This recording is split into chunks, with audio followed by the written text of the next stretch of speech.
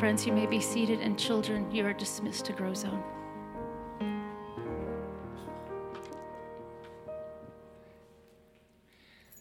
So, Elaine, as you were praying, I thought I got this word that the keys are in the closet, our prayer closet. The keys are in the closet, and keys are useful for unlocking, for locking, and for lighting fires. We lock. The keys are useful for locking the door to provide protection for our families. Pray. The keys are useful for opening doors of opportunity. That there's nothing that happens moving forward in the kingdom of God without prayer. And keys are useful for starting fires. I use one to start my truck every morning, and it lights a fire in that engine and gets it moving. Keys start fires. We want to see revival burn in this region. We want to see the kingdom of God expand in this region. The keys are in the closet. We got to get on our knees and get before the Lord, worship to the one who's worthy. We seek his face, and he answers, and he moves in mighty ways. I've been praying for us. One of my prayers during this 21 days of prayer is I've been praying for you. I love those daily texts. I certainly pray those every day as well. But as I pray for you and your prayers. And my prayer is really that God's blessing would be on your home and your marriage, your family, that your family would know the blessing of God. And so that God would be answering your prayers during this 21 days of prayer. And I'm fully expecting breakthrough. Fully expecting a baptism tank on July 21st to be filled, not just with water, but with people. So excited about that. Happy Father's Day, guys. Also, just a Father's Day note. Today we have a little chocolate for the guys, and it's for any man. You have a piece of chocolate. We give the ladies chocolate for Mother's Day. We give the guys chocolate. Only today we're getting Mr. Good Bars. Do you get it? Okay, there we go. We were trying to think of a candy that had Mr. Was kind of a guy candy, and Mr. Good Bar was the best thing we could come up with. So you get chocolate with peanuts in it. How's that? But at the end of the service, every guy can have a Mr. Good Bar on your way out, or take two. They're small, bite size. This morning, I'm also going to make a little change. We've been doing our study in Romans for a little while, but I feel like I need to just take a day to do something different. And not just because it's Father's Day, but more because this last week, I was made aware of 3 people in our church that have received significant awards in their work life, in their workplace. And I just feel like the Lord has a word for us as a church with that. And that is that you have been faithful, New River Church, and you've been serving and you've been working and you've been honoring Jesus in your work. And the time is now, the season is now for you to be awarded for that. And that there's two reasons why God awards his people for their work. The first is simply because he's a good father and he loves to award you. Like any good dad, he just thinks it's great. He's into you and he loves it when you get an award. But the second reason is that every promotion that you receive is expands your sphere of influence. That God allows you to be promoted, not just so that you can have a pay raise or a fancier title, although certainly those are nice benefits. But God's motive is that every advancement that you make in your career is an expanded sphere of influence. And so be on the lookout in New River Church, because I believe that these first 3 are just the first 3 and that there's more. And I'm excited to see that. So I felt like we got to just give a word this morning about that, just to encourage you. And so that's what we're going to do this morning. going to look at a couple of scriptures and then give some examples, and I'll tell you who those three people are when we get to the end, so hang on. But I just want to, I think you'll be encouraged today. And then also, too, before I forget, I want to say thank you to Paul Rosa and to Keith Press for our lights. You might notice that our lights are actually working. Some of you probably never noticed that before. But they're actually working. We spent all day on Thursday to figure out the wiring and so forth of these things. And so now the prayer request is for money to pay for the light bill, because these bad boys draw a lot of juice. But doesn't it look great? Don't I look nice and bright now? I look even whiter, I'm sorry. So this morning, turn in your Bibles to 1 Corinthians chapter 1. I'll be there in a second. Have you ever received a compliment from somebody that was sort of a backhanded compliment, and you think, I think it was meant to be nice, but it didn't quite come out that way? Like somebody says, man, you run fast for a fat guy. I think, well, I think that was meant to be nice. Or hey, you don't look bad for your age. Thank you. I think that's good. My wife and I were just saying this a couple of weeks ago. We were saying, we've now hit that age where we look good for our age. That's kind of a weird feeling. When I was 20, nobody said, you look good for 20. But now that I'm 53, I get, hey, you look good for 53. I'm like, hey, thank you. I guess it's sort of a compliment. I had to wait this long to start getting it, but it's nice. But you know what I mean? You've gotten those. I feel like that whenever I read 1 Corinthians, these passages from 1 Corinthians chapter 1. Here's what I mean. Let's read it. He says, brothers and sisters, think of what you were when you were called. Not many of you were wise by human standards. Not many were influential. Not many were of noble birth. But God chose the foolish things of the world to shame the wise. God chose the weak things of the world to shame the strong. God chose the lowly things of this world and the despised things and the things that are not to nullify the things that are, so that no one may boast before him. You see what I mean? I think that's a compliment. But you see what he's calling you?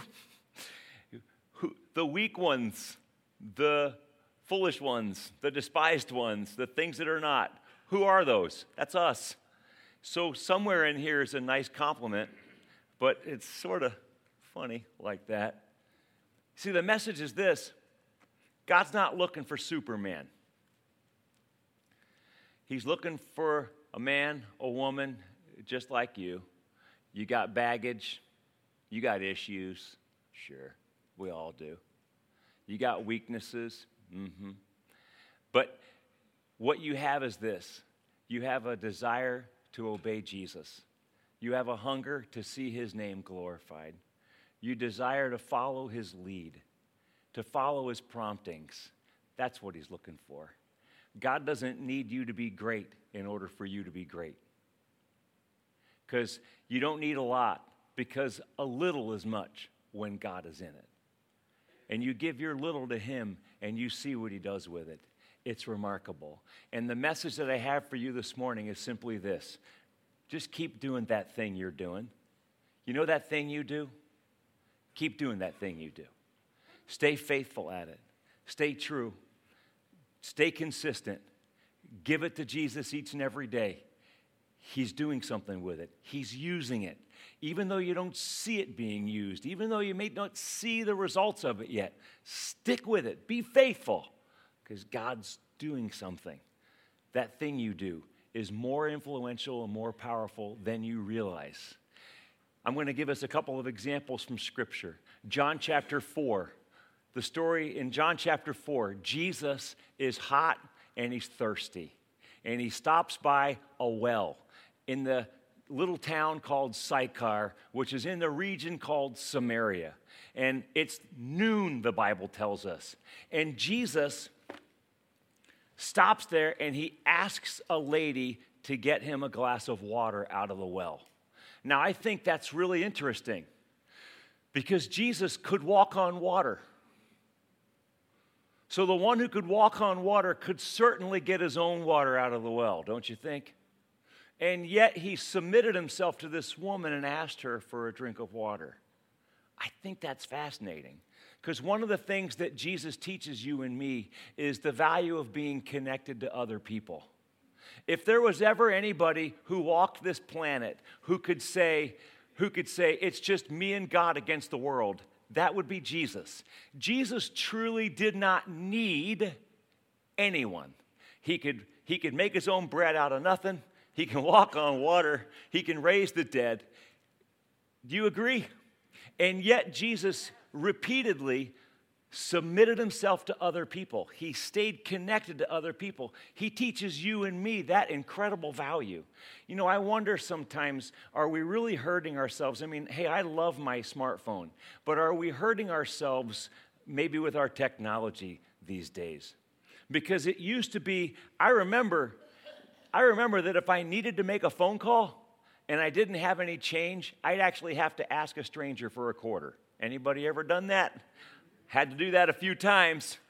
Now, just there it is. I remember when I got lost, I'd have to stop at the gas station and ask for directions. Now, it's right there in my hand. You see, we've lost the ability to just be connected. I believe that there's actually value, that it's good for your soul and my soul to actually have a conversation with somebody at the grocery store checkout line.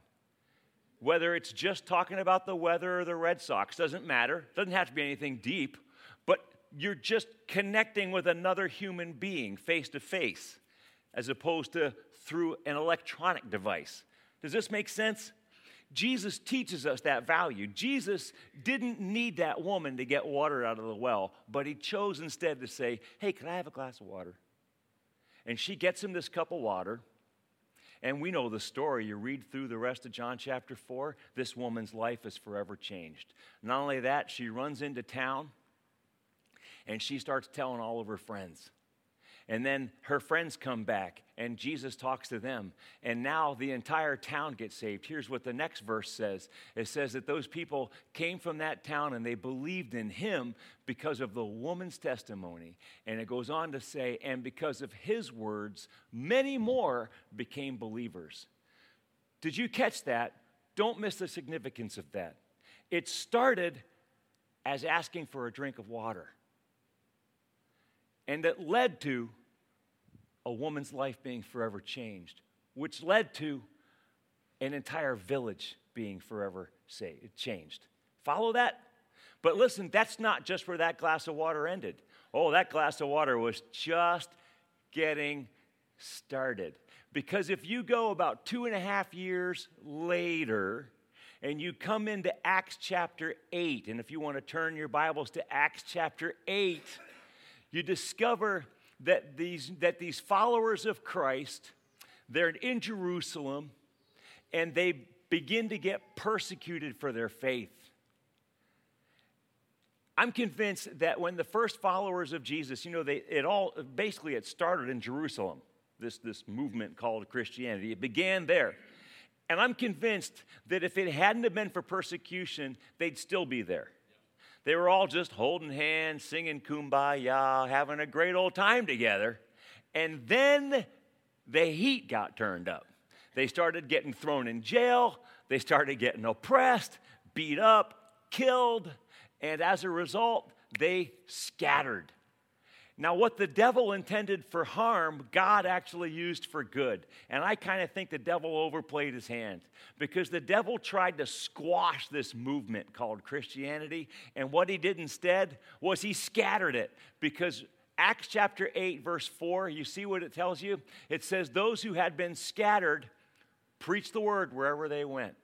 Oh, now the devil has a headache. Because what was contained in Jerusalem has now become a wildfire burning throughout the entire Roman Empire. I think that was a bad day for the devil. You come to Acts chapter 8, and then you come to the next verse, verse 5, and we read this about Philip. So Philip went down to a city in, look at that. Huh. You mean the same place? Same place. two and a half years earlier, Jesus asked a lady for a glass of water. And now, 2.5 years later, Philip is running for his life. Remember, he's fleeing from persecution. It's not like God said, Philip, go to Samaria. He's just trying to get out of Dodge. And it says this, he went to a city in Samaria, and he proclaimed the Messiah there. When the crowds heard Philip and they saw the signs that he performed, they all paid close attention to what he said. For with shrieks, impure spirits came out of many, and many were healed. Many were saved. Many who were paralyzed or lame were healed. So there was great joy in that city. It started as a little glass of water, led to a woman being changed, led to her village being changed. Give it about 2.5 years, and now a wildfire burning throughout the entire region of Samaria. Signs, wonders, miracles, deliverances. And not only that, you read the rest of Acts chapter 8, and you discover, word was spreading.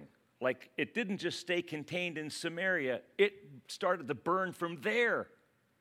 But I propose to you, that all had its beginnings in a little humble request for a glass of water by a well on a hot day. You move your Bible up a couple of pages and you go to Acts chapter 13. And here's another example. 5 guys having a prayer meeting. The Bible gives us their names. Otherwise, we wouldn't really know their names. But you got this, well, actually, I can't even remember their names. That's how insignificant their names are. But you go, Acts 13, let me just mention their names because we can. So, Simeon, you have Barnabas, Simeon, Lucius, Manaen, and Saul. 5 guys praying. Now, I don't know if their prayer meeting worked like our prayer meetings. Maybe everybody was invited and these were the only 5 that came. Maybe. People didn't laugh at that the first service either. I really don't mean it to sound harsh, but it kind of is true, isn't it? But you got 5 guys. They're praying, maybe a little bit of music. Somewhere in the process of the prayer meeting, the Holy Spirit says, hey, I'd like you to set apart for me Barnabas and Saul for the work to which I've called them. 2 verses later, Barnabas and Saul go out, and they do what the Holy Spirit tells them to do, and they start going. Now, you might know who Saul was, but Saul, you see, that was his Hebrew name. Because his ministry was mostly to Gentiles, he changed his name slightly so that it had more of a Greek sound. He changed it to the name Paul. This Saul became the Apostle Paul. Maybe you heard of him, wrote 2/3 of the New Testament. Ringing any bells? The greatest missionary in the history of the church. That guy, the Apostle Paul. Do you see where he began? A humble little prayer meeting. 5 guys. 5 guys praying. The Apostle Paul. Listen, let me just personal testimony. I used to feel bad when we'd have a prayer meeting and not many people would show up. Can I be honest with you? I don't feel that way anymore. I feel bad for the people that don't come because I feel like, man, you really missed out. But I don't feel bad that it was a low crowd or something like that. Because you know why? Because the crowd size, that's for our benefit. Having 1,000 people show up for prayer, that feels good for me and for the people that show up. But you understand, God doesn't need 1,000 people to show up for prayer. You get that, right? He's just looking for one obedient person who's going to get on their knees and trust him for something. You follow that? See, he doesn't need 1,000 people, just one. And so I pray because I'm committed to prayer, because I believe that it works, because my Father calls me to it, because it's a privilege to pray, because he's called me a priest, called you a priest. Part of the job we have as a priest is to actually intercede for our world before the very throne room of heaven. I mean, come on, it's an awesome privilege. That's why I pray. Having 1,000 people, that's like a bonus. Haven't yet experienced that, but I'm sure someday we will. You follow that? Listen, speaking of prayer, I also believe this with all my heart about prayer, that every person who is saved has had somebody pray for them. I can't find a Bible verse to prove that. I really can't. It's just sort of a personal opinion. But I happen to think that someday when you get to heaven and you'll start doing the math and you'll discover that every single person in heaven had somebody praying for them. Maybe somebody they didn't even know was praying for them. Might have been a coworker or some distant relative or whatever, great-grandma, who knows, but that person was praying. You're going to discover, wow, those people were praying for me, and I'm here as an answer to their prayers? Yes. And we're here as an answer to the prayers of our previous generation. You and I get to live the benefit of their prayers. Do you understand? We are living out the answer to what they prayed for. I remember 22 years ago when Karis and I first came here to start New River Church, I got to go to a prayer meeting at the Church of the Living God with a bunch of pastors, and there was an old guy there, and I'm pretty sure he's with the Lord now. But he had been serving in this area for 60 years at that point, faithfully praying and fasting in this area. And I remember him laying his hands on me, asking God's blessing on this ministry. You're here because that guy prayed. And I remember him saying, a herd of wild elephants couldn't get me out of New England right now. I believe that God's going to do something in this area. You understand, we're living the benefit of his prayers and prayers just like it, which then begs the question, what are we praying for in the next generation coming behind us? If we benefit from the previous generation's prayers, what is the next generation going to receive as a result of your prayers? My friend, that right there is why I care so deeply about who my children marry. Because who my kids marry determines how my grandkids are raised. And my grandkids are going to change the world.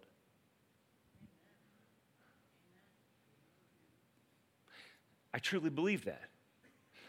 That the things I'm fighting for at this very moment, the things I'm fighting for in prayer, in miracles, like I believe with all my heart that if I don't get to actually lay my hands on a dead body and see it come back to life again, if I don't have the privilege of seeing a miracle like that, my grandkids will. That I'm actually contending for that miracle. And if I don't get to see it, they will.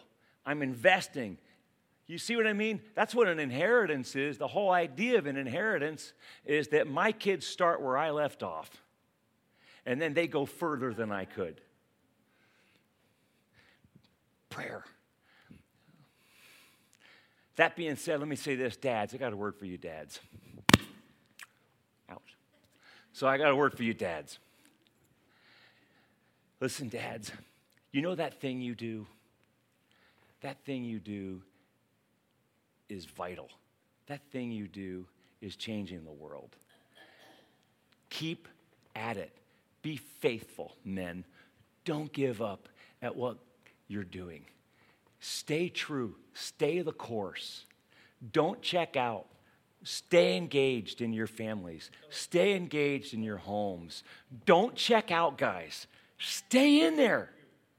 Stay in there. Listen, the word father in Hebrew, in the Bible, the word father is the word ab. We would say A-B, but that's really not what it is, you understand. We're talking ancient Hebrew. Ab. Ab means father. It's the prefix of the name of a man that we all know and love, Abraham. Abraham, the name Abraham means father of many, if you're familiar with that. So the A-B in Abraham is the prefix that actually means father. That's the father part of his name. Follow that? Ab is made up of two Hebrew letters. Now, Hebrew letters work a lot like Mandarin work. Because you know Mandarin, Chinese lettering, it's not exactly like our alphabet, A, B, C, D, E. Each Mandarin is actually a character, and it's a picture. And ancient Hebrew was the same way. And so the Aleph, so Ab is spelled with these two Hebrew characters, Aleph and Bet. And the Aleph is a symbol, a picture of an ox. It's symbolic of a man's strength, of his power. Listen, ladies, I know some of you might not like this. I don't know, it doesn't really matter. But from the beginning of time, men have been all about strength and power. It's not a new thing. It's how God wired us. Listen, ladies, you look at yourself in the mirror in the morning and you check out your hair. We look at ourselves in the mirror in the morning and flex. I get out of the shower every day. It's a gun show. Okay, that's how it is. You want to make it. My wife loves it too, by the way. I just got to say, she kind of likes it. At least that's what she says, which is a good answer, honey. Good answer. That's what you do. Even if it's a lie, I still like it. Keep telling it. So I know I'm the strongest man in the world. We love strength. It's what men do. You want to make a guy feel good? Oh, man, you just tell him how strong he is. We like that. It's kind of the key to our heart. You see little boys. I was just watching this morning, a little Harvey William after the first service. He's doing nosedives off the altar here on the floor. And I thought, that's the difference between a boy and a girl. Boys actually fall on purpose. It's kind of funny.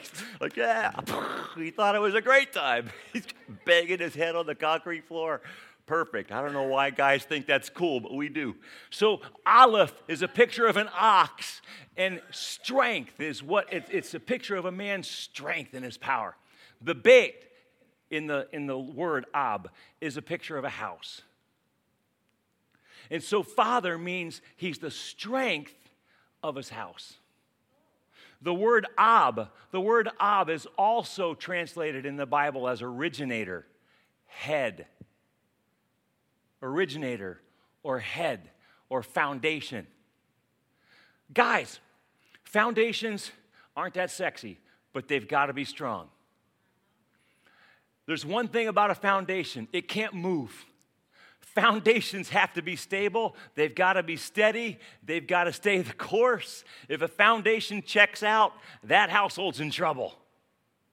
Listen, it's one of the terrible things that's happened in the women's liberation movement because in trying to praise and trying to elevate the strength of women, we've diminished the strength of men, and now our household's foundations are shaken. And is it any wonder that our kids now more than ever are stressed out, anxious? You've ripped the foundation out. You can't do that. But women, listen. Mother in the Bible is the word Am. We would say Am, but again, it's not Am. Am. And the word Am is spelled with two Hebrew characters. Aleph, which is also the picture of an ox. So do you see, ladies, in talking about the strength of a man, the Bible doesn't diminish the strength of a woman. Listen, we're differently strong. And that's the point. See, our culture thinks that in order for you to be equal, you have to be the same. That's a lie. You can be different and equal. Men and women are differently strong. So a woman, mother, Aleph, is an ox, her strength. The M, or it's not the M, you understand, but the other letter in Hebrew is the Mem. And it's a picture of waters. Or the womb, because water is life-giving. And of course, in the childbirth process, often there's an expulsion of water. But more the concept of life-giving. And so, do you see the beauty of God's design? The mother gives life. The father protects it. You see women, men are protectors, not predators. We're called to serve. We're called to lay down our lives. We're called to die. Men, your families need to know there's one man on this planet who will take a bullet for them, and it's you. You're the one. But if you check out, if you waffle, It makes that home unstable. Stay the course. Stay put, guys. Be the foundation and the strength that God has called you and designed you to be. Listen, let me encourage you guys. I know, guys, that you're, actually, I wrote this. I want to read this because I think it's better the way that I wrote it. But dads, you might not think that you make a difference, but you do. You coaching your kids' soccer team, that's huge. You serving your scout pack, that's huge. You showing up for their concert, that's huge. You helping your kid with their homework is huge. You leading your family in prayer at dinner, that's huge. In fact, you insisting that your family has dinner together with the TV off, that's huge. Dads, that's your job. Why don't you insist it? Why don't you suggest on it and make sure it happens in your home? Our family's going to have dinner. Even if it's 5 minutes, we're going to sit down, shut that thing off, and we're going to spend time as a family right around this table, have a hot dog together or whatever it is, but that's what we're going to do. And you're going to say grace, stick with that. It's huge. You putting your kids to bed, that's huge. Saying their prayers and giving them their little Bible verses and telling them their stories before they go to sleep at night. Like, that's huge. Huge. Guys, to be a good foundation, you don't need to be fancy. You just need to be consistent. Isn't that the quality you want in a foundation? Consistent, not wishy-washy. Your family needs to know they've got a foundation under them. Dads, you're a success because you keep showing up. That's why you're successful. Keep doing that thing you do. Sure, your kids might think you're goofy, and they'll probably be really embarrassed by your cargo shorts and your dad socks. I love this picture, by the way. Isn't that great? I love that guy. He's like got the dad moves and the socks, and he's just perfect. He's probably just, what I think is funny is all the dads are looking at this saying, oh, I'm glad that's not me. And all the kids are going, wow, that's my dad. It's so funny how the change of perspective. I thought that picture was classic right there. But deep down inside, friends, they might mock you and they might groan and moan, but let me tell you something. Deep down inside, you're making them feel safe. And God and dads, your strength probably infuriates your kids sometimes. It probably does. Because sometimes, dads, you're like a concrete wall in your home. And when your kid's rebellious, and they start pounding their head against you, and they want you to be just as rebellious as they are. And when you refuse to be rebellious, when you're actually faithful to your home, though your kid doesn't want you to be faithful to the home, your kid doesn't want you to be faithful to them, you're like a concrete wall. And they don't like it, and they hate it, and they might rail against you. But, Dad, you keep up the good work because they need the wall. They need the foundation. It's not sexy work, man. I'm telling you. It is not fun to be a good dad. It has its moments, but there's a lot of times where it's just sheer hard work. And I'm taking the bullet for my family. Sometimes I'm taking it from my family. But I'm going to be strong. Listen, stay faithful. You're like the anchor. And, the tide pulls against the anchor, doesn't it? It's constantly tugging against the anchor. But you understand that an anchor is only good when it stays put. If the anchor gave way, that boat's just going crazy. Your family will flounder if you stop being faithful. So be faithful, guys. You're doing awesome. Just keep doing that thing you're doing. That's the message. I hope you hear that. I'm trying to encourage you. Just keep doing the thing you're doing. Because you're doing more than you realize. I want to just highlight 3 people in our church who are doing their thing. And their thing is making a difference. And just by way of example, the first one is Harless Flores. You know one of our elders, Harless. Harless is Like that picture, Harless? I know you had a beard a few months ago. Look at that.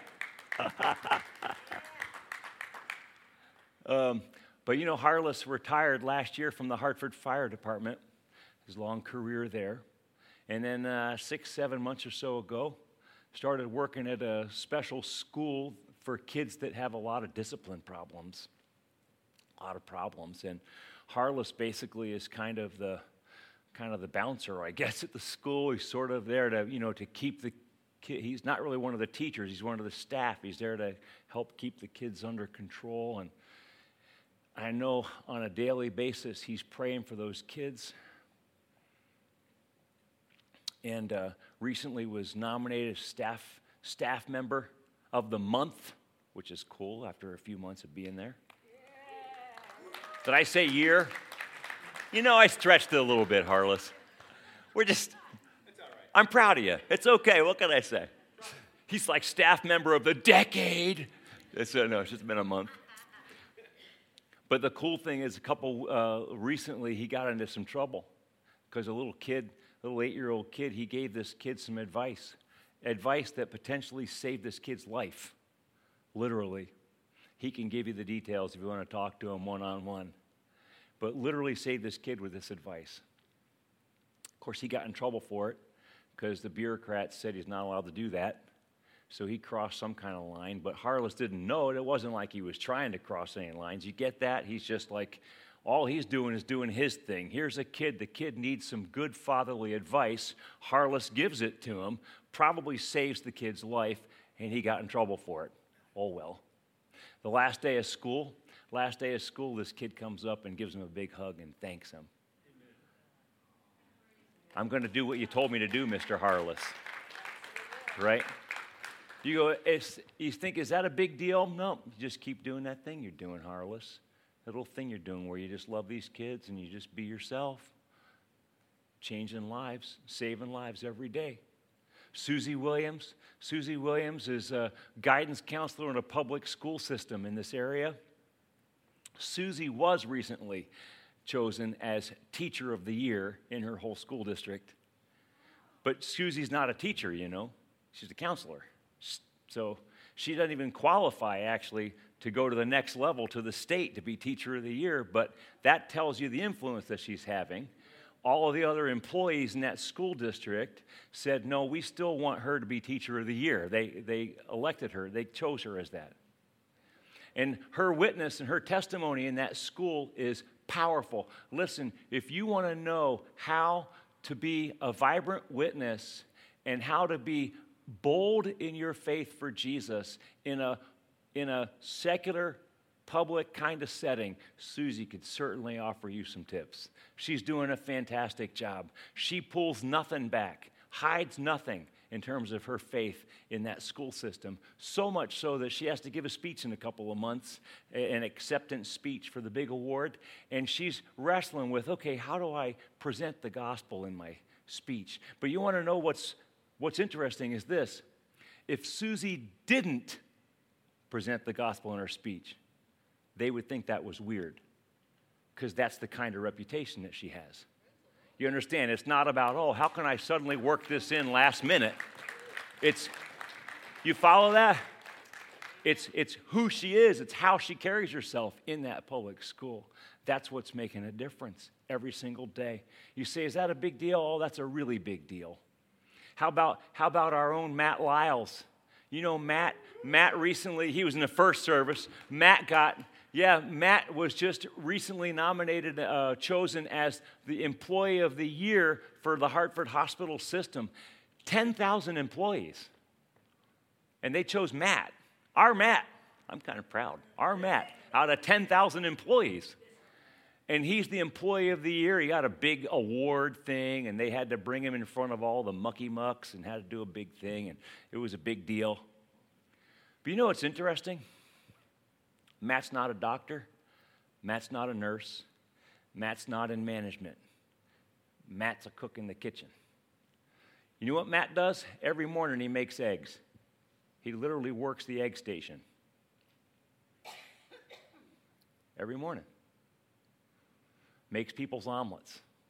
He makes a good omelet. I've had his eggs. They're good. But you know, it's not the eggs. Jesus is standing there making eggs. It's not Matt, it's Jesus. Because those people come through Matt's line, you know what he does? How you doing? He knows their names. He knows their spouse's names, their kids' names. How's so-and-so? I'm praying for that person, praying for that. How's your job? How's this? How's that? He's taking an interest. Every single person that stands in front of him while he's making their omelet, he's ministering to them. Every single person. You say, if you think it's just about the eggs, you're mistaken. Do you get it? That thing you do. What's your thing? You making eggs? You making coffee? You typing papers? You follow this? See, it starts with a little glass of water. Jesus, little glass of water, changes a village. Philip runs for his life. Samaria is completely changed. You follow it? 5 guys having a prayer meeting. The Apostle Paul. Harless keeps a little kid out of from getting killed. Changes a life. Susie, just faithful in her school, telling people about Jesus every day. Bang. Matt, making eggs. Jesus making. What's your thing? What's your thing?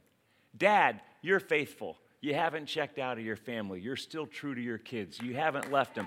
That thing you do, like that is a powerful thing.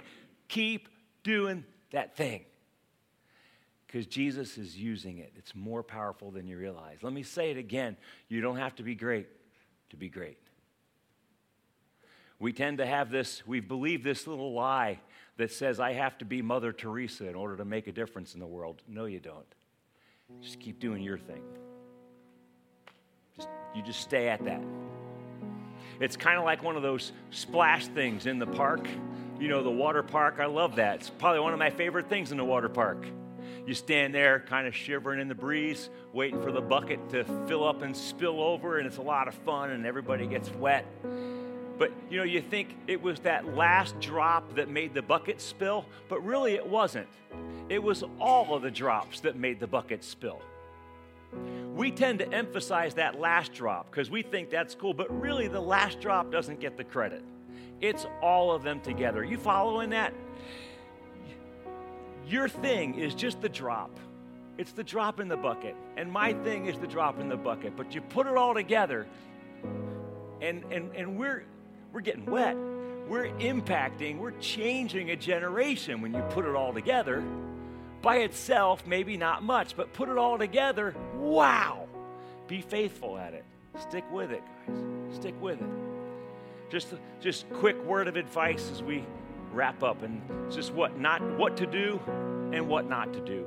Real quick, what to do is this. You know that thing you do? I want to encourage you this morning to dedicate it to Jesus. Maybe you didn't really think of it this way before. Start doing it for Jesus. Start thinking, okay, this is not me doing it. This is actually Jesus doing this thing. Jesus is using me to do this thing. So dedicate it, give your thing to him. And go with purpose as you do that. Does that make sense? That's the first thing. And then what not to do. What not to do is this. Don't criticize other people's things. See, we tend to get so fired up about our stuff, and then we think that our stuff is the only thing. And then we start criticizing what somebody else is doing. And we say, well, why isn't everybody doing what I'm doing? Because they're not supposed to. No, let's learn to honor. We honor each other. I honor that, what God's doing there. I honor what God's doing here. I honor what God's doing there. And because I know that it all goes together. And it honors Jesus. And so I want to not criticize. Resist the temptation to criticize what other people are doing. And then the last thing, what not to do, is don't expect immediate results. Don't. I mean, it's nice when, you do one thing and that's great. We all love that, but you understand that's not typically the way that it works. That's not really what this message is about. This message is about how one glass of water changes an entire region. And that takes time. And this message is about how one dad changes his family forever just because he's consistent, just because he's true. Not doing anything sexy, he's just being faithful. That's what this message is about. So don't expect immediate results. Stay true. Stay true. Stay put. Father, I pray your blessing on my friends today. I pray your blessing on my men today, God. Lord, you have blessed New River Church with some of the most powerful and gifted men that I've ever seen. I thank you for these men. These are men, these are good men, they're honorable men. These are faithful men. These are men that would die for their families if they were called to. These are men of honor. I thank you, Lord, for each one. Bless them today, God. And Lord, I thank you for Harless, Susie, for Matt, just for what you've done. You've elevated them, Lord. But I also thank you, Lord, that they're just the first of many. And Lord, there are more to come, that you're putting our people in key positions throughout the region. Lord, I thank you for that. And we ask this in Jesus' name. Amen. I want to invite you as we close here in singing to come to the altar with me. If you have any need, our prayer team would love to pray with you. Whatever the need is. There's nothing too small and nothing too big. I just happen to believe that there's in the power of prayer, that God has something for you right here if you're willing to step out of your seat and receive prayer. So would you stand and let's sing? And as we sing, please feel free to join us at this altar if you'd like.